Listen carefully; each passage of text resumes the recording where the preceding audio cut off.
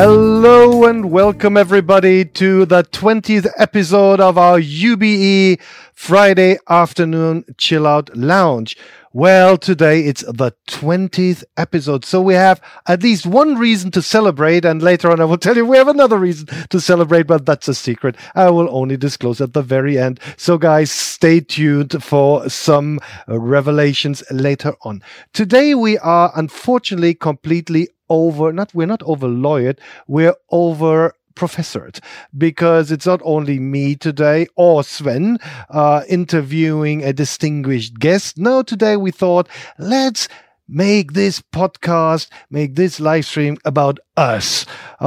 Let's just review what we have done in the last half year in times when Corona and digitalization rose to new heights, and we were in the midst of it. So today I have Sven with me, and we just want to chill, hang out, and talk about things. Isn't it like this, Sven? Hi, how are you? Oh, I'm fine, yes. I hope you're fine as well, yeah? I am. No, today's idea is, of course, to have a flashback for the last 20 editions, of course.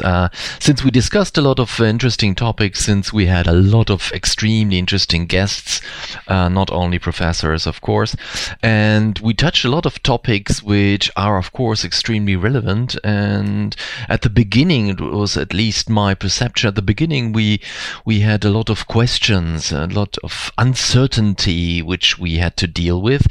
For example, talking about trainings. Will there be any trainings during Corona? Will there be any teaching at the university during Corona? But now, 20 editions later, I think it's more relaxed, isn't it? Oh, we do have answers, Sven. That's absolutely true. I remember when we were sitting together in March and the first lockdown happened, and we had just returned from our little UBE Academy hideout, and we thought, okay, is this the end of it, or is this just a short-run phenomenon? And to be honest, in the beginning, we all thought, okay, this is something that will impact our training business, our university teaching for a couple of months, maybe until summer, and then we go back to normal. So everything was in sort of a make-up provisional state. You know, you didn't have your home office properly decorated because you were expecting soon to be back on the road again. You hadn't cancelled your Gold Star membership with Deutsche Bahn and Deutsche Lufthansa because you were expecting soon to be flying again. Now, half a year later, we learned that this is not the case. So what has happened in the world of universities and training? It is digital, full stop. And I see at this point in time very little signals that this will return to the status quo ante in the foreseeable future. There are many reasons for it, probably, and we're going to talk about this later on, but I think we are where we are, and this is going to stay for a while. Don't you agree, Sven? At least some of these phenomena definitely seem to be very sustainable, yeah. I remember at the beginning of the Corona crisis, we even booked hotels for the next seminars. All of them had to be cancelled, and which is a sad story for the hotels, of course, and for me as well. We both love to travel, but this simply doesn't take place. Yeah, and the university, that's extremely interesting. What we saw is things which were considered as completely impossible just 8 months ago are now pretty normal. And that's maybe not all good, but in many senses a very positive development, of course, since we are now practicing what we forecasted years ago. Yeah, it's a very interesting situation. Yeah. The question, but Sven, question for you is, our listeners are typically no university students, but people later on employ university graduates, so people in the business side. Are we heading for a lost generation? Will we see worse doctors, worse engineers, worse marketing specialists, if there's such a thing? What's your take? Oh, I think that's no. It's maybe even the opposite of a lost generation, but this is something which we have to carefully observe. I think those who manage to get their education during these times are really the tough guys. They are fit for future, definitely. Those who failed to get this, okay, well, this was like a big assessment center for the companies. So I think many of our students, those which we regularly, frequently see in our lessons, they prove to be, sustainable even in difficult environments. So that is high employability. Yeah. Oh, that's interesting, because my daughter, who has just started university, she said, "Well, Daddy, you're wrong here. Would you board a plane where the pilot openly discloses to you that he received all of his training online on YouTube?" And my answer was probably no. It might not be true for every profession, definitely. Maybe a doctor should not learn to do a surgery of the heart on a screen. Yeah. I think this person should be trained in a classroom, yeah, in the hospital, definitely. Same is true for pilots, and of course for many of the technical subjects as well. You cannot learn theoretically how to weld, for example. That is something which can be prepared theoretically, and of course you have to have additional theoretical education on that topic. But at the end of the day, you need 1,000 hours of welding until you are able to weld something. Yeah, sure. Yeah, so this is probably the message to universities around the world, especially from those who later on need to employ graduates. Guys, open your labs. You know, you can teach economics virtually no problem. I've been doing this for the last half year, and there was probably the quality remained equally bad or good or whatever. But you need to open the labs. You need students to have these hands-on technical experiences. Otherwise, I think we're heading for trouble. Okay, so it depends, and every course and every student program depends on the subject. Maybe I can add something, because that's maybe an interesting aspect also for the trainings. Of course, beside these technical abilities, beside the theoretical things which we indeed can teach online, we have another aspect which is more below the line. It's the hidden agenda of any education. That is what we call the social qualification, social intelligence, or whatever, building up networks, for example. This is definitely something which does not take place that much online. So this is something we need the classrooms, and if you think about the big MBAE programs in the world, those expensive programs where you spend the hell of money, it is not that they can teach better than we do. Of course not. There are not better teachers than we are. But their big thing is that many of their students are already in top positions in the economy worldwide. So when you pass these programs, then you will build up a network of executives around the world. And this is something which you cannot do online, definitely. Yeah, as famous English novelist John Le Carré once put it, 90% of decisions in companies are taken by committees that officially don't exist.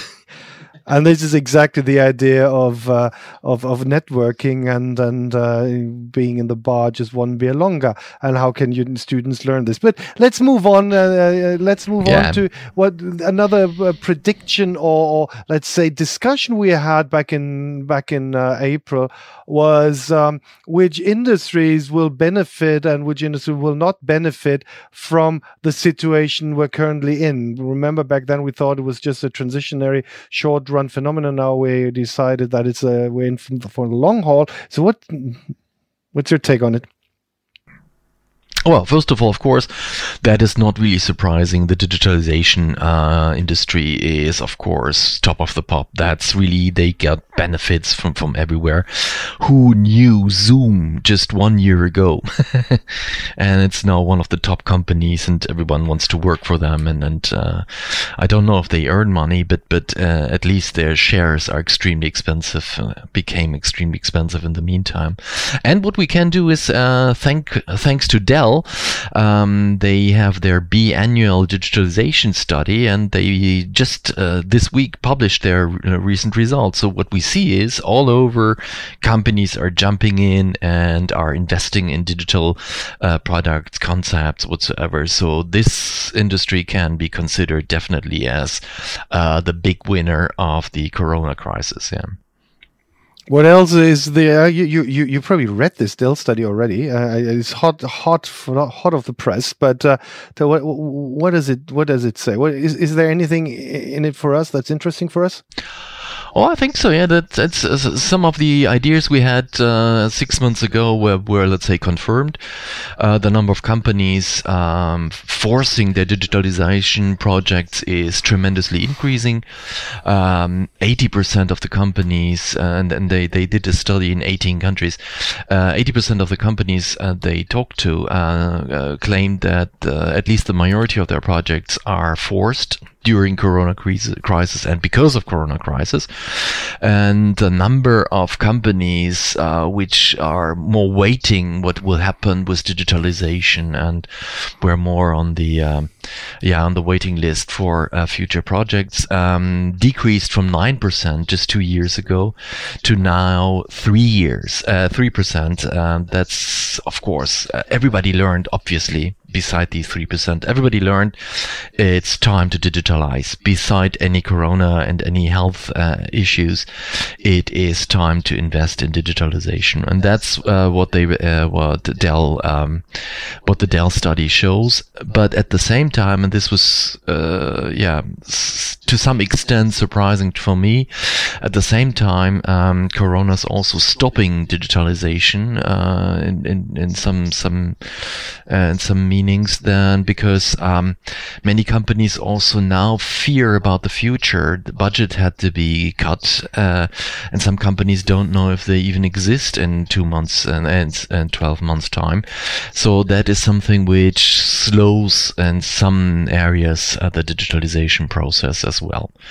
And also, to some extent, not surprising, what they still found out that one of the main hurdles for any digitalization project is the qualification of the employees. Not necessarily the CEOs, the C-level employees, but of course the workers, the people in all the hierarchies. Often they don't know what these stuff is good for, and that stops any digitalization projects. Where people know what this is, there we can observe that even home offices, beside home offices, also digitalization projects concerning, for example, the build-up of digital business models and digital communication with customers is improving and spreading up.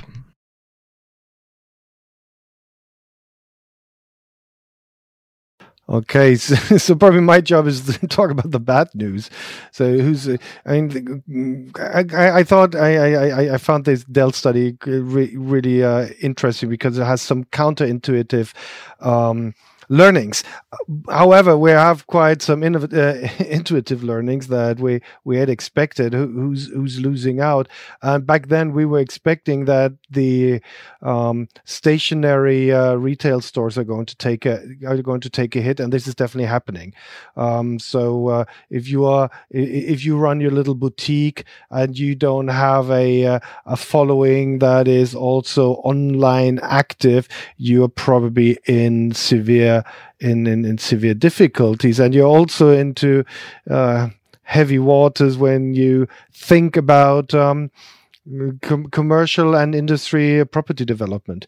It is from what we have learned from our customers over the last half year is how dramatically they have decided to reduce office space, and the only reason why this hasn't materialized yet is because often they have long-term leasing arrangements, 5 years, 10 years, but the decision has been made, and I don't see any reason for them to review this.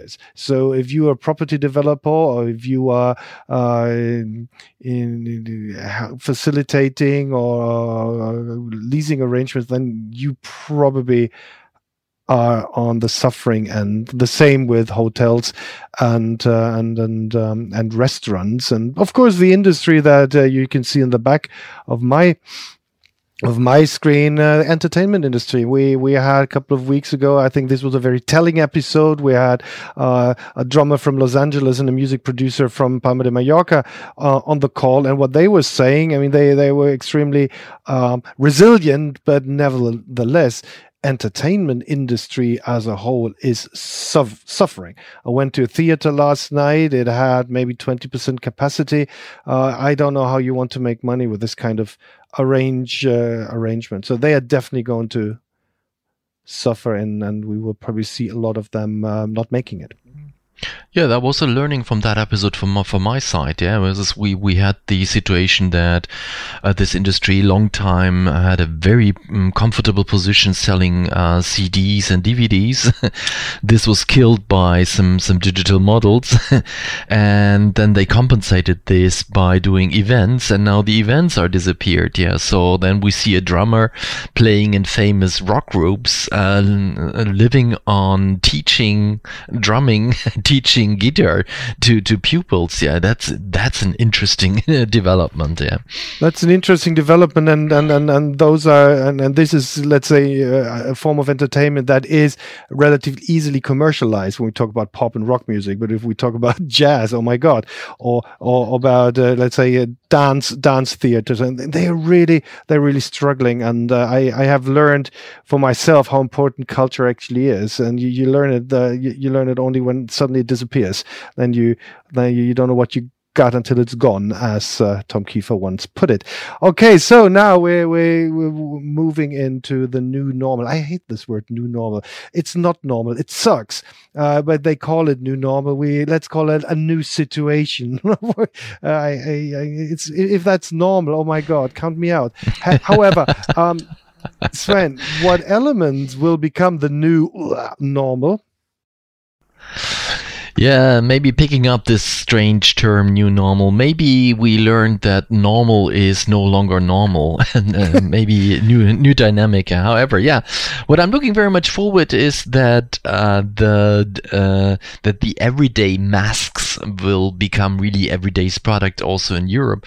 I was always admiring the people in Asia, because they were very polite when they have a flu or when they feel a bit sick. Then they, since decades, use the mask to protect not themselves but the others. And I always thought this is a very good idea, and I hope this will be everyday's normal situation now also in Europe and maybe in the US. If the right president becomes president. Yeah. Okay. What do you think? Well, a couple of things. First of all, the disappearing dress code. That's something. I mean, look at me wearing a polo shirt on a Friday afternoon. Well, that's rare. But what we see is the things have become normal that were unthinkable in the past. For example, you have a conference call and suddenly a child storms through the room playing cowboy, or wearing something that is maybe not appropriate in as a business attire. And we've seen, I mean, you have seen students in bathrobes. I've seen students where the boyfriend runs half naked through the picture, and this is all okay. I mean, it's, the world doesn't stop. But we see, I think if I was a tailor, I would probably be concerned as well. Add this to my list of unfortunate industries. But I see the dress code. But there's another thing, and I think this is where I see a long-term phenomenon in companies. Why I believe we're not going back to the status quo ante, and this is. At one point, companies will realize, even once we have a treatment or a cure or whatever for COVID-19, they will realize that they saved a lot of money because they had reduced traveling. and they had reduced unnecessary long meetings somewhere, offsites, etc. And at some point, companies will realize that they are under some budget constraints or restraints because the economy tanked, and to climb back out of the hole, you need to reduce costs. And as we all teach our students, if you want to save costs, you go for overhead costs. So cut down training costs, kick out the consultants, and reduce travel costs. And now this new normal is a wonderful formula for exactly that. So we will, I make a prediction, we will see very few online trainings. We will see a lot of home office to continue. We will see customer meetings on Zoom and on Teams and whatever, and we see less personal contact. And this is because there will be a trinity of interest. There will be the trade unions who will say, "Oh yeah, the home office or mobile office work, this allows for more freedom for our employees." The CFOs will love it, and the sustainability departments will love it as well, because they say, "Yeah, finally we can improve our carbon footprint." So I think this is definitely going to be the new normal. The question is, who's suffering?